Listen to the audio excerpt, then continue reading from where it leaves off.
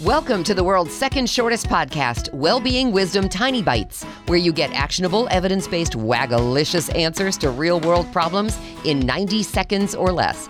I'm Sandy Weaver. Here's today's Tiny Bite. Have you ever known someone who seems a little bit squirrely to you and maybe you can't quite put your finger on why? Think about their words and actions. Do they match? I used to work for a man who talked a really good game, yet when push came to shove in this particular company, the game he played was quite different than the game he talked. Chances are when someone doesn't feel quite right to you, their words and actions are not in sync. There are a lot of reasons why. It could be that they believed one thing and then when they got more information, they changed their belief. It could also be because they have a need to please people or a strong desire to not rock the boat. Dr. Nitya Prakash, an Indian man of many talents, wrote, "If you are willing to abandon your principles for convenience or social acceptability, they're not your principles, they're your costume."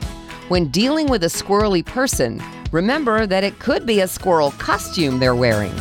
Want more? Come and play in the Wagalicious Life online community playground. Go to wagalicious.life. That's WAGALICIOUS.life. Here's to your success, one tiny bite at a time.